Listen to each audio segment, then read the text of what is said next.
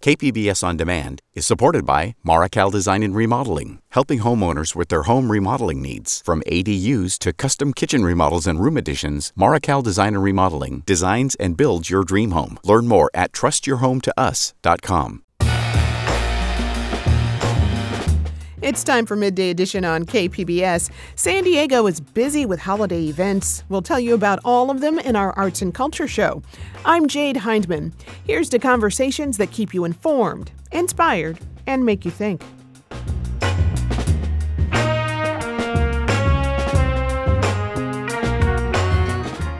The new Village Arts Center brings 1222 Oceanfront, a Black family Christmas, to the stage. I love centering Black and Brown folks in the work I do. So to have an opportunity to tell a Christmas story from our lens was really, really exciting. Then Queen Bee's Art and Culture Center celebrates 15 years, plus all of the events you can catch in your weekend preview. That's ahead on Midday Edition.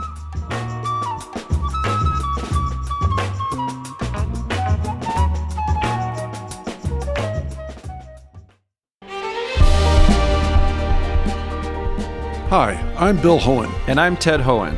Over the past 50 years, our family has brought many world-class dealerships to Carlsbad, including Mercedes-Benz, Porsche, Audi, Honda, Acura, Jaguar, and Land Rover. That's right. This year we're celebrating 50 years in Carlsbad. So on behalf of the entire Hohen family, we want to thank San Diego. Throughout the years, we've taken tremendous pride in meeting and even exceeding our customers' automotive needs. We value the relationships with our clients and look forward to serving you for years to come. We invite you to visit one of the Hohen Carlsbad dealerships or hohenmotors.com.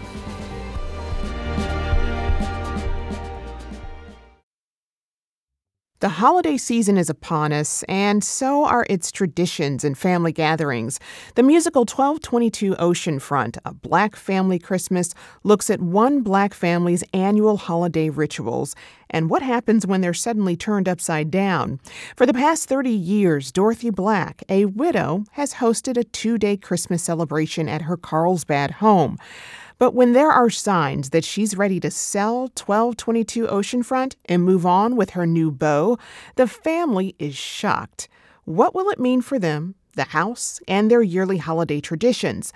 This hilarious and heartwarming Christmas tale is written by playwright Dia Hurston and directed by Candace Crystal. Joining me now to talk more about the musical is Dia. Dia, welcome. Thank you. And Candace, welcome to you. Hi, thanks for having me. Great to have you both here. You know, many holiday stories are told through a white lens, but one of the musical's goals was to tell a contemporary Christmas tale from a Black perspective. Dia, can you tell us more about that and bringing this story to the stage? Christiane Kerner, who is the founding artistic director of New Village Arts Theater, was looking specifically for a Black Christmas musical and was unable to find one.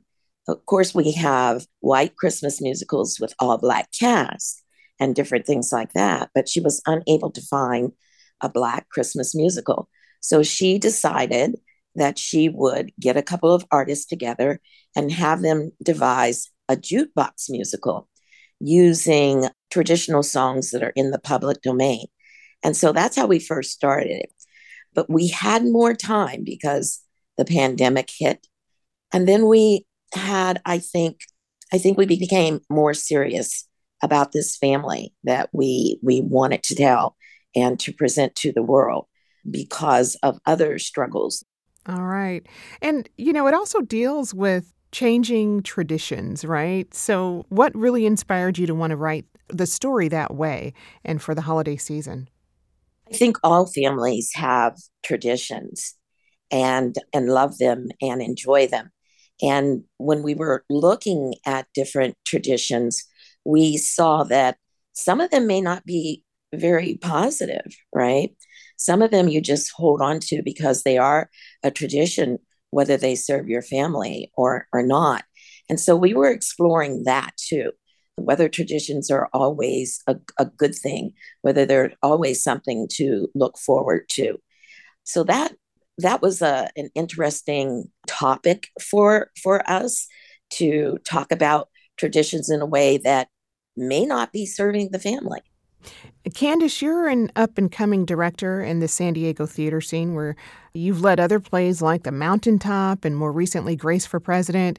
What drew you to this production? What spoke to you about it? Oh, this production is everything. But to be really honest, it was Miss Dia. I wanted to work with her. And it was such an opportunity that I couldn't say no to. You know, if Dia Hurston calls, you come, and quickly at that. To be really honest, I love centering Black and Brown folks in the work I do. So to have an opportunity to tell a Christmas story from our lens was really, really exciting. And to be able to bring Miss Dia's words to life was truly an honor that I will not soon forget. Yeah. And like we mentioned, the musical is all about family. What was it like to direct this kind of eclectic cast of characters and really explore those family dynamics? Oh, you're gonna make me cry. I love this cast so much. I love having this opportunity to just create a story with some folks in this cast are people I consider mentors and role models. Some are dear friends. So to be able to bring a cast together the way we did, but to also tell a story and let them show them their best selves on stage has probably been the best part of this entire process. And they're really taking these characters and making them their own. And it really just speaks to me as to what family is. It's this cast of characters, right? And it's we're all brought together by this one common theme, and it is family. So it's lovely to watch these actors on stage create their own version of this family. Yeah. And throughout all of the holiday planning angst in this story, you also get a sense of sibling rivalry and family secrets. Tell us more about that. Oh, as a woman in this world with three brothers, yes, sibling rivalry is the best part of it. You know, specifically what Halen and Matthew bring to James Jr. and Javier. I loved watching the relationship between the two actors grow, but it also provided some nuance to the sibling relationship. We talk a little bit about how one of the brothers is adopted, and that's also another dynamic that I don't think is shown a lot on stage. But to talk about it, particularly in a Black family, I think is an even bigger conversation. And to have a young man who's coming into a family who is of Latina descent, it's another layer of it and how his culture gets incorporated into the family. And I think that's something that with the sibling rivalry can actually be a great thing and a negative that they work in tandem with. Right. And so true in so many families. The music, of course, is really important to telling this story. We get some reimagined classics like Silent Night and Jingle Bells, but also a really funny yodel-filled song in Cowboy Christmas. Candace, can you tell us more about the music we might hear? Oh, it's so much fun. The music is so joyous and great. And you've got this talented cast of folks who are just taking it and running with it. I think the best part for me with the music is we go through so many different genres. And we don't see a lot of that nowadays, particularly in holiday musicals. And I want that to be the thing that lands on folks. I feel like they will be walking out of that theater singing Cowboy Christmas until next year. This cowboy has a heart that is true. Like an old faithful dog, I love you. I love you more than I love my horse, and that's saying a lot for me. I never thought I'd meet another that would bring me to my knee. I don't need any presents under my tree. I just want you to saddle up next to me. And, Dia, we've talked about traditions a lot and if they're always a good thing or not. How did you all fold your own personal holiday rituals into this story? That was part of the devising process. We spent quite a bit of time talking about our families and our rituals. And from that, then it was my job to take all of these different stories and make a real play out of it. I think the exciting part was when we really decided upon the story and that the story would be a love story for a 60-year-old woman. I love this because we don't see romance for older people, and especially Black older people. So I think the sweet spot in this whole play for me is the romance between Victor and Dorothy. Yeah, I love that. The musical also explores some pretty deep issues. Dorothy and her late husband dealt with some discriminatory real estate practices when buying 1222 Oceanfront. Can you talk more about that? We did want to include that in the story because that is part of the history of Carlsbad. And there have been families of color who have experienced that. So we did want to include that. We consider the house as the eighth character of the play. The house is very, very important. It's been a family member for 30 years, and it was the dream of Dorothy's husband that they make it their life. And it turned out that is what happened, unfortunately, without him. But the house is a very important character. And we wanted to tell the story of the house and how the house got to be a Black house. And Candace, what was it like to really dig into those themes and really add some gravitas to the play, in addition to it being a really fun holiday story? One of the best parts of having a playwright in a room is being able to have those conversations live and to be able to have Dia around for those conversations and to talk about, well, why this specific detail. I'm a big fan of finding those very tiny details that make a story important to an audience, to take it to be something that they can carry home with them. So to talk about that, right? And 30 years ago, I would have never been able to own a house. So looking at it now, I'm like, oh, well, maybe not here in Southern California, but hey, there's possibilities elsewhere. But when we look at owning a home and when we talk about legacy, these parents just wanted to provide their child with a legacy, and to have to fight that hard just to create something, it really is a reflection of our elders setting us up for success to the best of their ability in a time where maybe that wasn't actually doable, or where folks made it harder for them solely based on the color of their skin.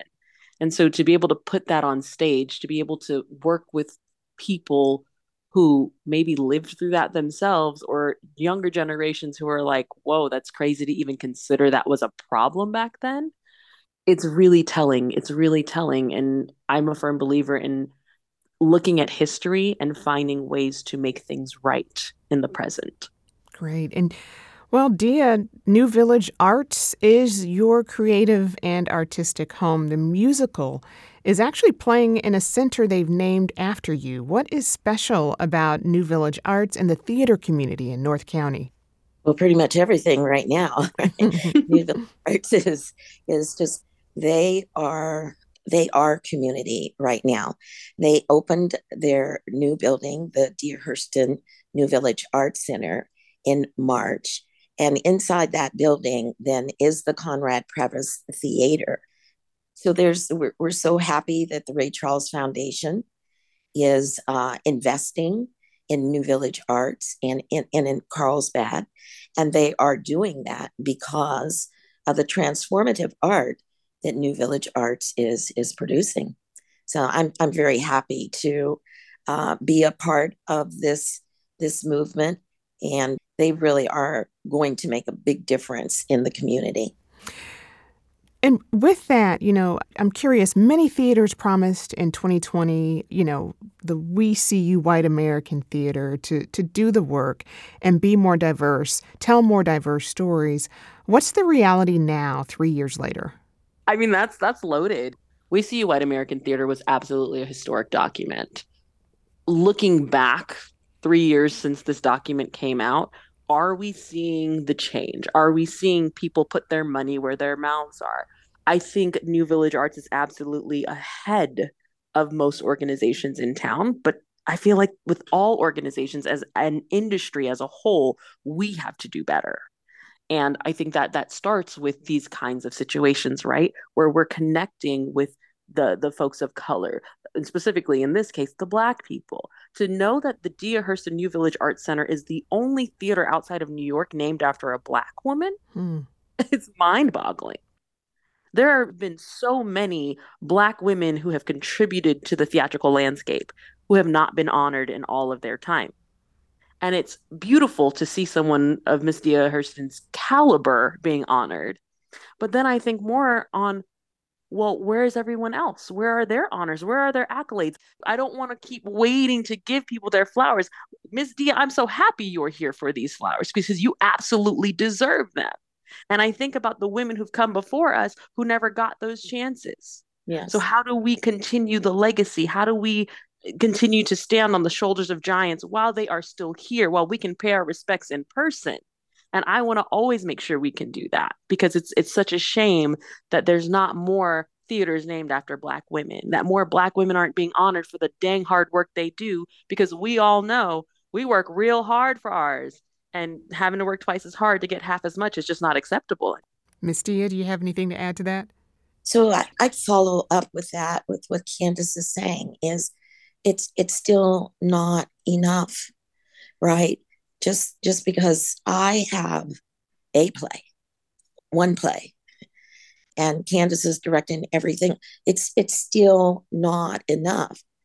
2 people still aren't enough. 10 people still aren't enough. As long as we can count them on our hands or on our fingers, enough is not being done.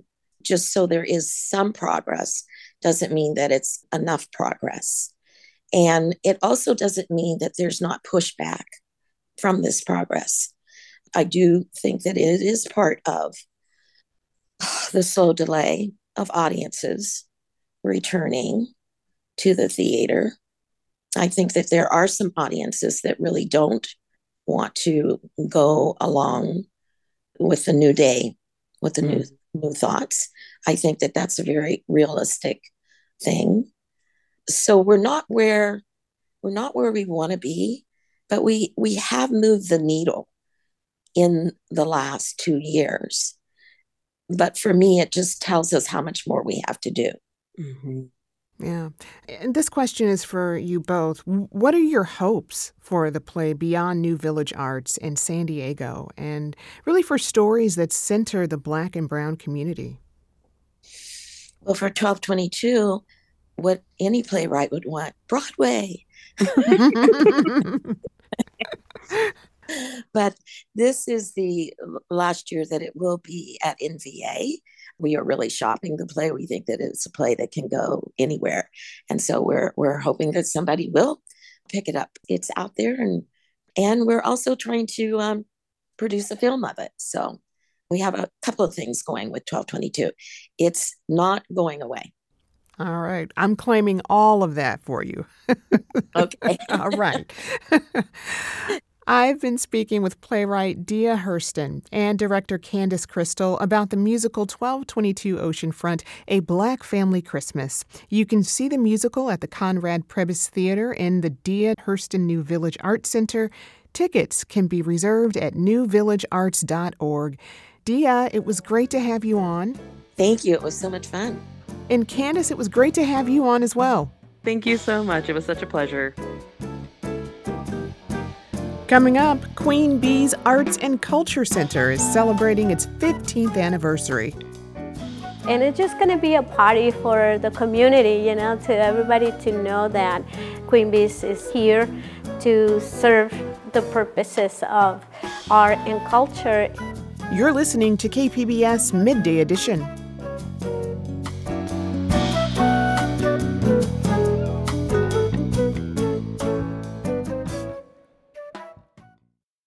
KPBS On Demand is supported by the San Diego County Toyota dealers, whose commitment to customers extends to giving back to the community and who are proud to support the City of San Diego lifeguards with their important role of keeping our beaches safe. Toyota, let's go places. Welcome back to KPBS Midday Edition. I'm Jade Hindman. Queen Bee's Arts and Culture Center is a lively community space and a beacon for artists in North Park. This month, it celebrates its 15th anniversary with a party on December 12th, showcasing the history and legacy of the venue. KPBS arts reporter Beth Accomando speaks with Queen Bee's founder, Alma Rodriguez. Alma, you are on the eve of the 15th anniversary for Queen Bee. So for anyone who's not familiar with this location, explain what Queen Bee is. Well, Queen Bee's is an art and cultural center here in the heart of North Park, and we've been here for 15 years, so I'm excited about tell everybody about what's going to take place. And what was it like when you first opened up Queen Bee 15 years ago? What was this area like, and what was the response to it? Nothing what it's like today. Basically, I came in a perfect time. Economy was pretty much crashed, and there was a lot of abandoned places and buildings, and it was a kind of a challenging times. But when I moved here, it definitely it bring a new era to North Park. So a lot of new businesses start open up. It was the art district at the time, and it still is maintaining the cultural part of the art district. So, but a lot of new amazing restaurants and locations and novelty stores. So I seen North Park being transformed, and I'm so happy to be part of it. And what was your vision for Queen Bee when you opened it? What did you want it to be? How did you want it to kind of function in the community? I think my vision for the location was basically be the hub of art and culture and provide people with a unique space to create new events and promote art and music and dance and everything that makes people happy. And you are going to be celebrating your anniversary on the 12th, which is a special day for you. It is a very special day. For some reason, the 12-12 has been following me around throughout my life. I registered the name Queen Bees on December 12, 2008. And I didn't know how things were going to take place, but I think the community accept a new type of situation here with this building. 1929, that's when it was the showroom for Dixie Lumber Company. And it built all the craftsman homes. So when I saw this building, how unique and beautiful it was, I just know that I needed to turn it into a cultural space. And when you took it over, it had been a 99-cent store. So what was it like when you first came into this space? Oh God, I think yeah, it was disparate. It was a lot of fixing to do. The transformation was incredible because it took years. It didn't happen overnight. I'm a independent venue, so we took one challenge at a time, and we worked very closely with the city to be able to transform it to what it is now. And what will the celebration entail? What are you going to be doing to celebrate these 15 years? Well, the first thing is get people aware of what Queen Bee's was 15 years ago and what it had transformed. We have a presentation of a PowerPoint, the before and after, and we also have a great performance throughout the day. We are going to have our Mayor Todd Gloria give us a proclamation. We also going to have our city leaders, our community leaders come in. And it's just going to be a party for the community, to everybody to know that Queen Bee's is here to serve the purposes of art and culture and good birthday parties and great concerts. We also going to have our house poet, Rudy Francisco, opening the event, and Gregory Page as well. And Gilbert Castellano is going to be our feature. And then we are going to end the party with a swing dance because happened to be our Tuesday night, which is our regular swing dance night. So the stars align perfectly. And you came to San Diego from Puerto Rico.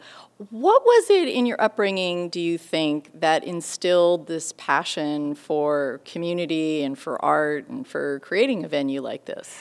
I think as a growing up, having my community neighborhood do music, and we always have a reason to celebrate something, the sunset, the moon. anything.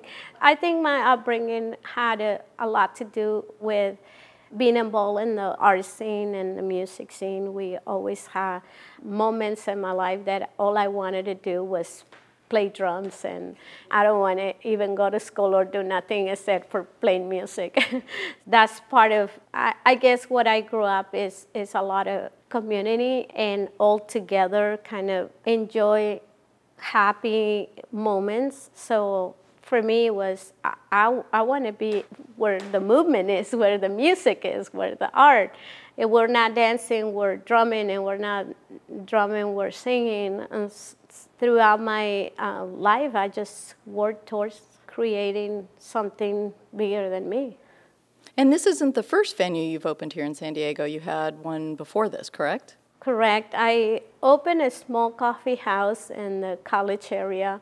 That was my training grounds to to know how I was going to develop my ideas there. I think I started with jazz and acoustic music, open mics, a lot of beginning performers, rock bands. I was very close to San Diego State, so a lot of my mainly demographics was students. And I started a salsa night just playing my records, my records on a Sunday afternoon, and somebody loved what I was playing. And a student said, I can teach salsa. So it happened to be, okay, come in and teach salsa. So there you go. And that's how we've been hosting salsa for 22 years now on Sunday nights. And that's how things start, organically, with the community, with people that wanted to do things. And I happened to have a home to host it. And what are the challenges for opening and then running an independent venue like this? For me, a challenge is that's exactly what the word is challenge. And I love to overcome a lot of challenges. That's my MO. And I always said, it's never a problem, it's always a solution. And in addition to you opening and running this venue, you also, like so many arts organizations, had to go through the pandemic. And what was that challenge like?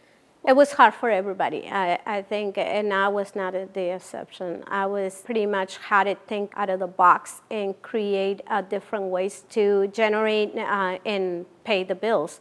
So without the help of my my landlord, it would never happen because he was a great supporter.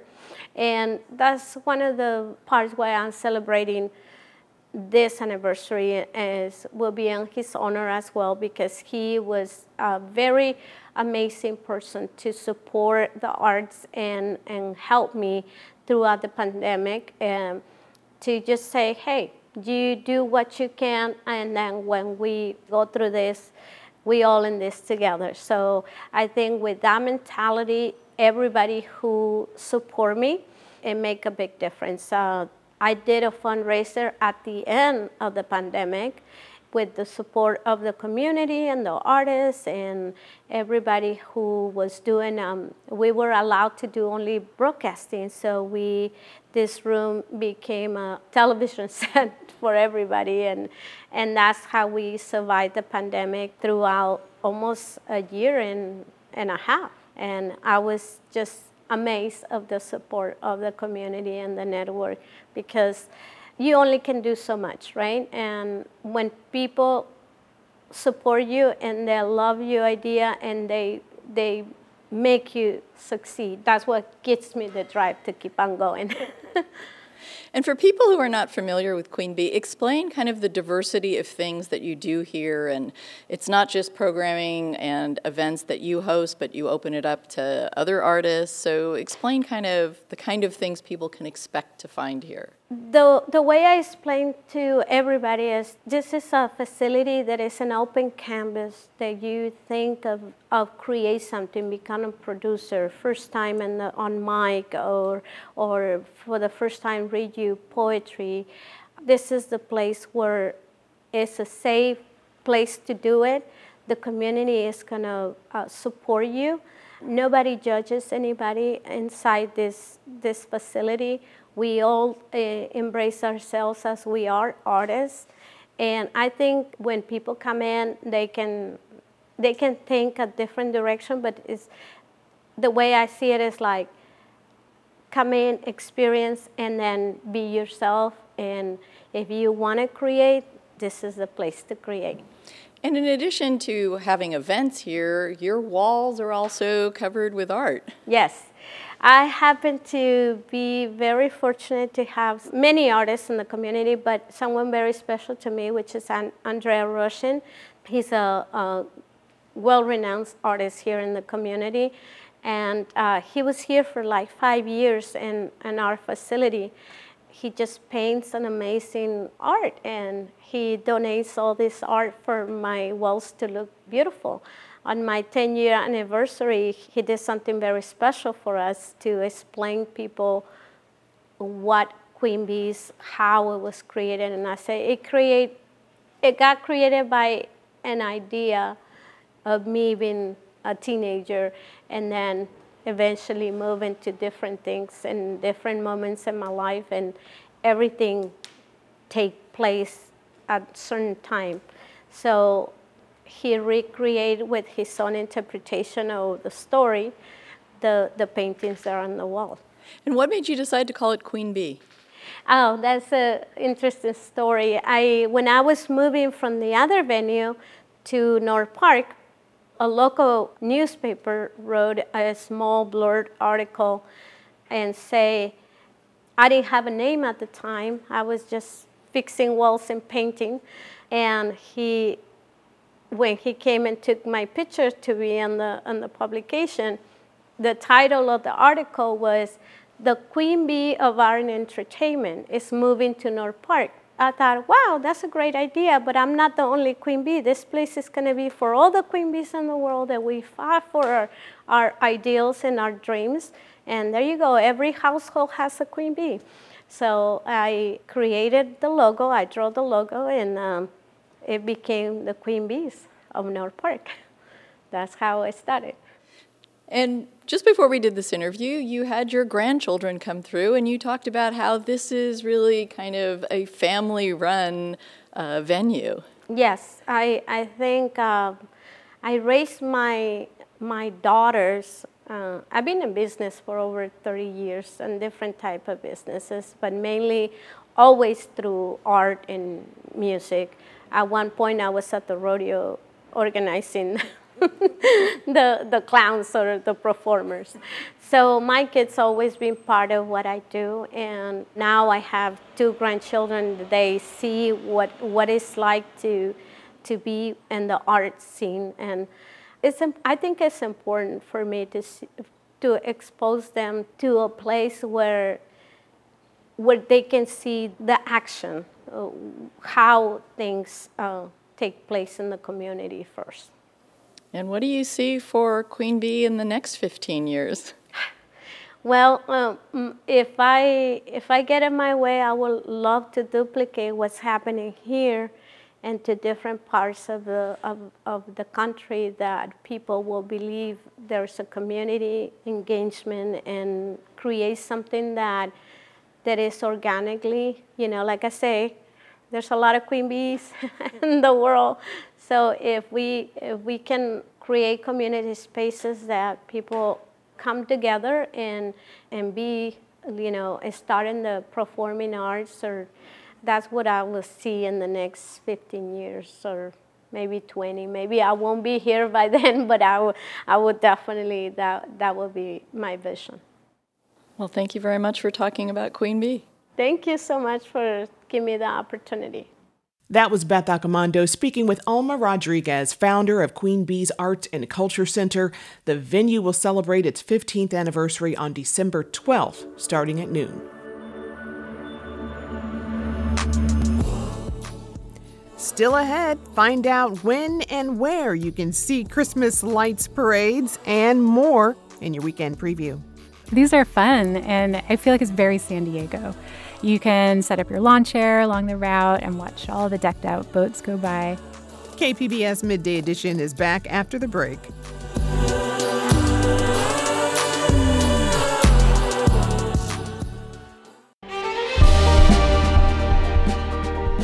Hi, I'm Bill Hohen. And I'm Ted Hohen. Over the past 50 years, our family has brought many world-class dealerships to Carlsbad, including Mercedes-Benz, Porsche, Audi, Honda, Acura, Jaguar, and Land Rover. That's right. This year we're celebrating 50 years in Carlsbad. So on behalf of the entire Hohen family, we want to thank San Diego. Throughout the years, we've taken tremendous pride in meeting and even exceeding our customers' automotive needs. We value the relationships with our clients and look forward to serving you for years to come. We invite you to visit one of the Hohen Carlsbad dealerships or hohenmotors.com.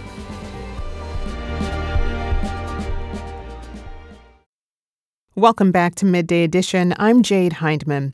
For our weekend preview, we have a slow fashion show, some live music, holiday arts and culture, and plenty more. Joining me with all the details is KPBS arts producer and editor Julia Dixon-Evans. Julia, welcome. Hey, Jade. Thanks for having me. Always good to have you here with us. So tell us about this slow fashion show called You Reap What You Sow. Yeah, so this is from Sew Loca. It's a small sewing shop in Barrio Logan, and they're having a big event. This is going to be at Bread and Salt, and it's on Saturday. KPBS interviewed Sew Loca's owner, Claudia Rodriguez-Bizonsky, earlier this year when they were celebrating their 10th anniversary. And I loved what she told us about how sustainable fashion was something that she and her family were doing long before it was anything trendy. Coming from a family where it's like there was a lot of us, I'm one of 6 kids, it was really difficult for my mom to be able to afford things. She would take us to the Forever 21 and she would be like, what do you like here? This. And then she's like, let's go home and make it. And you're like, I want it here though. We would go thrifting. I would buy jeans and cut them up and turn them into something else. And so really the cultural part of recycling has always been one of my things. And she's been working on 15 complete outfits that she has designed and made from scratch. And the event runs all afternoon on Saturday with music. There's the slow fashion art show as well, so wall art. And then the actual fashion show is at 7 p.m. Some of the bands playing during the day are Beach City Music, The Invisible Ponchos, and it's live narrated by KPBS's own Parker Edison. And this is at Bread and Salt, where all of the galleries there will be open late for Barrio Art Crawl that night. So not only can you check out this fashion show, you can see other visual art there as well. So this is all free, but an RSVP is recommended. Sounds great. And also opening this weekend at Bread and Salt is an exhibit called The Secret City that's on your radar. This is artist and filmmaker Evan Apodaca, who recently had work removed from the San Diego International Airport's art program. Tell us about that. Yeah, so this exhibit is at the Athenaeum Art Center, which it's part of the Bread and Salt complex. And Evan Apodaca's work focuses on what he refers to as hyper-militarization of the San Diego region. And all his films, they're kind of like a documentary-style video works. They look at this military history of the region as well as the anti-war perspective as well. And one of the works is called Monumental Interventions. It's a video work, and it's a series of stories that are narrated by these toppled-over statues along the San Diego harbor. And he used facial motion capture technology to animate and voice these statues using real San Diegans who provided the actual faces and voices. And yeah, this work was removed earlier this year from the San Diego International Airport. It had been installed and it was up on view briefly as part of the current temporary exhibition there. And the removal spurred some concerns about censorship. And this exhibition will be the first time that this work has been showed publicly since its removal. And when I talked to him, this was back in 2021 about the film when it was first exhibited, he told me that he had been inspired by the book. It's called Under the Perfect Sun, The San Diego Tourists Never See. This is a book by Mike Davis, Kelly Mayhew, and Jim Miller. And he was also informed by other studies of propaganda in art. And along with his video works, there'll be a series of drawings on display too that's all related. The reception is 5 to 8 p.m. on Saturday, and it's free. All right. And there's a special dance performance at Space 4 Art this weekend. What do you know about that? Yeah, so this is in collaboration with Malashok Dance, and it's a performance from one of Malashok's dancers and choreographers, Jessica Rabanzo Flores. The piece is called She Is What She Is and She Is Whole, and it has guitar accompaniment. And Space for Art, they have their quarterly-ish open studios where all the resident artists there show their work that they've been doing. And they also have a lot of musicians and performer resident artists too, and they play live sets. So this Saturday you can catch Nick Leslie doing experimental percussion. There's Jonathan Piper who does experimental tuba sounds. And there'll also be a mini gift market this month and a taco truck. This is at 6 to 8 p.m. on Saturday at Space for Art in East Village, and it's free. All right. And you also have a few holiday options on your radar. Let's start with San Diego's annual boat parades of lights. It's one of the things I love. Right. These are fun. And I feel like it's very San Diego. You can set up your lawn chair along the route and watch all the decked out boats go by. And there are actually 3 boat parades happening this weekend. There's the Mission Bay one, the San Diego Bay Parade of Lights, as well as one, the Oceanside Harbor Parade of Lights. Mission Bay is on Saturday from 5:30 to 9. Oceanside Harbor is also on Saturday from 7 to 9. And then the San Diego Bay Parade of Lights is actually 2 Sundays. The first is this Sunday, and then the next is Sunday, December 17th. That one starts at 5:30, but you can look up on their website where they have a list of times where you can catch the boats going by at certain points along the route, like downtown or Coronado. So that's a fun one. All right. Signet Theater's popular adaptation of A Christmas Carol is back. What are the details on that one? Yeah, I saw this last weekend, and it is wonderful. It's an adaptation by Signet's co-founder, Sean Murray, and he actually plays Ebenezer Scrooge. This is their 9th year performing the adaptation, and there's music and clever little sound effects, and it's just really funny. It has, to me, all of that added like this really fresh angle to the story, but it still didn't take away from what you expect from A Christmas Carol, where it's about empathy and it's about understanding. But the acting in the show is so great, and performances will run through December 30th at Signet, and they have shows most Tuesdays through Sundays. Excellent. And Oceanside Museum of Art is hosting a special event that's open to the public on Saturday, right? Yeah, it's a holiday edition of one of their street-level events, and these are pretty great opportunities to check out the art that's currently on view. But they also spill out into the sidewalk, and they have music performances and food. And this month they're also doing a holiday market, and if you're feeling crafty, they're having a make your own wrapping paper workshop. So everybody can use some wrapping paper, and you can take home a little something handmade to put under your tree. The event is free with regular admission to the museum, which is actually free for youth and just $10 for everyone else. And it'll run noon to 5 on Saturday. And the current exhibitions are worth checking out. There's Dina Altman's Female Rising and the 2023 Oceanside Plein Air Juried Exhibition. And we have a special performance of The Messiah that's unique to our border region. And there's going to be a series of concerts with that. Yeah, this is called Messiah vis-a-vis El Messias, and it's from Bach Collegium. It's going to be a performance of Handel's traditional Messiah. As you may know, the Hallelujah chorus that's become kind of synonymous with choral Christmas music. But a couple years ago, Bach Collegium commissioned a Spanish language version, working with Mario Montenegro on the lyrics.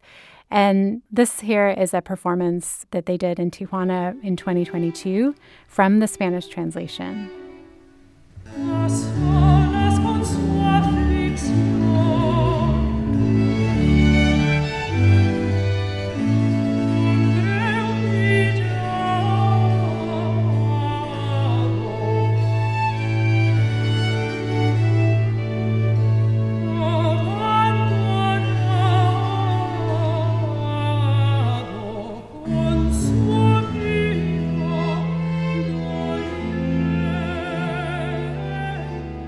And the group will perform both works across 3 shows. There's going to be 2 in San Diego County, Saturday at Saints Constantine and Helen Greek Orthodox Church in Cardiff, and then one Sunday afternoon at All Souls Episcopal Church in Point Loma.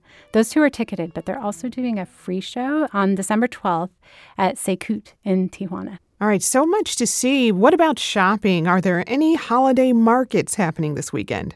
Yeah, so one is Birdstock, which is a music festival and gift market in Bird Rock.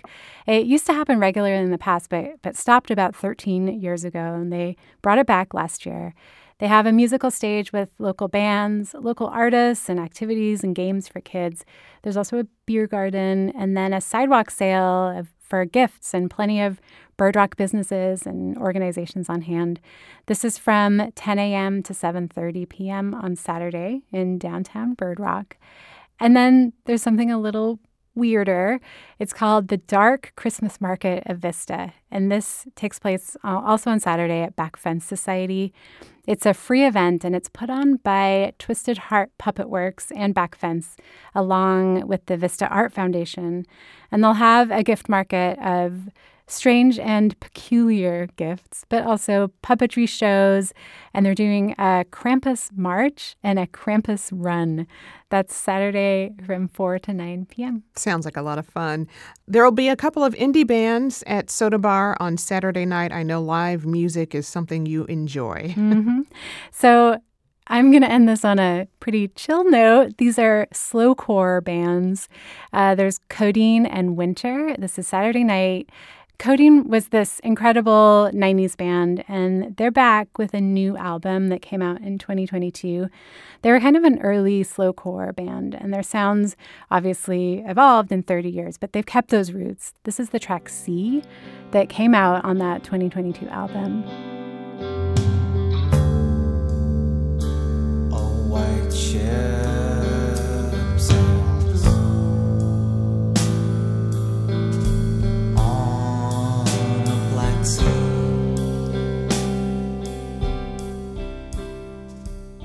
An opening is an act out of LA called Winter. Her music is also kind of dreamy and shoegaze, and she had a new album just out in 2022 called What Kind of Blue Are You? This song is Wish I Knew.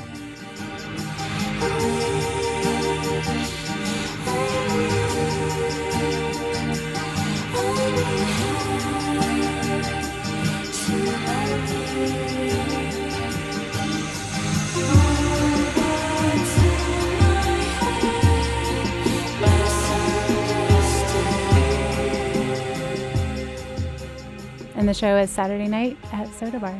You can find details on these and more arts events or sign up for Julia's weekly KPBS Arts newsletter at kpbs.org/arts. I've been speaking with KPBS Arts producer and editor Julia Dixon Evans. Julia, thanks. Thank you, Jade.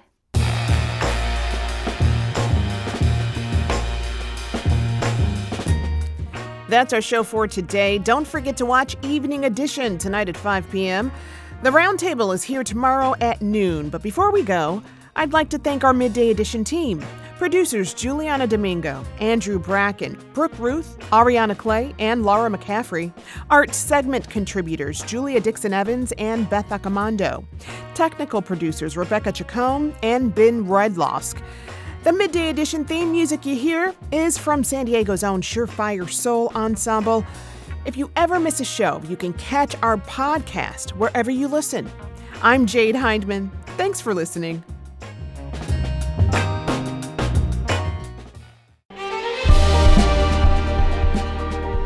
Hi, I'm Bill Hohen. And I'm Ted Hohen. Over the past 50 years, our family has brought many world-class dealerships to Carlsbad, including Mercedes-Benz, Porsche, Audi, Honda, Acura, Jaguar, and Land Rover. That's right. This year we're celebrating 50 years in Carlsbad. So on behalf of the entire Hohen family, we want to thank San Diego. Throughout the years, we've taken tremendous pride in meeting and even exceeding our customers' automotive needs. We value the relationships with our clients and look forward to serving you for years to come. We invite you to visit one of the Hohen Carlsbad dealerships or hohenmotors.com.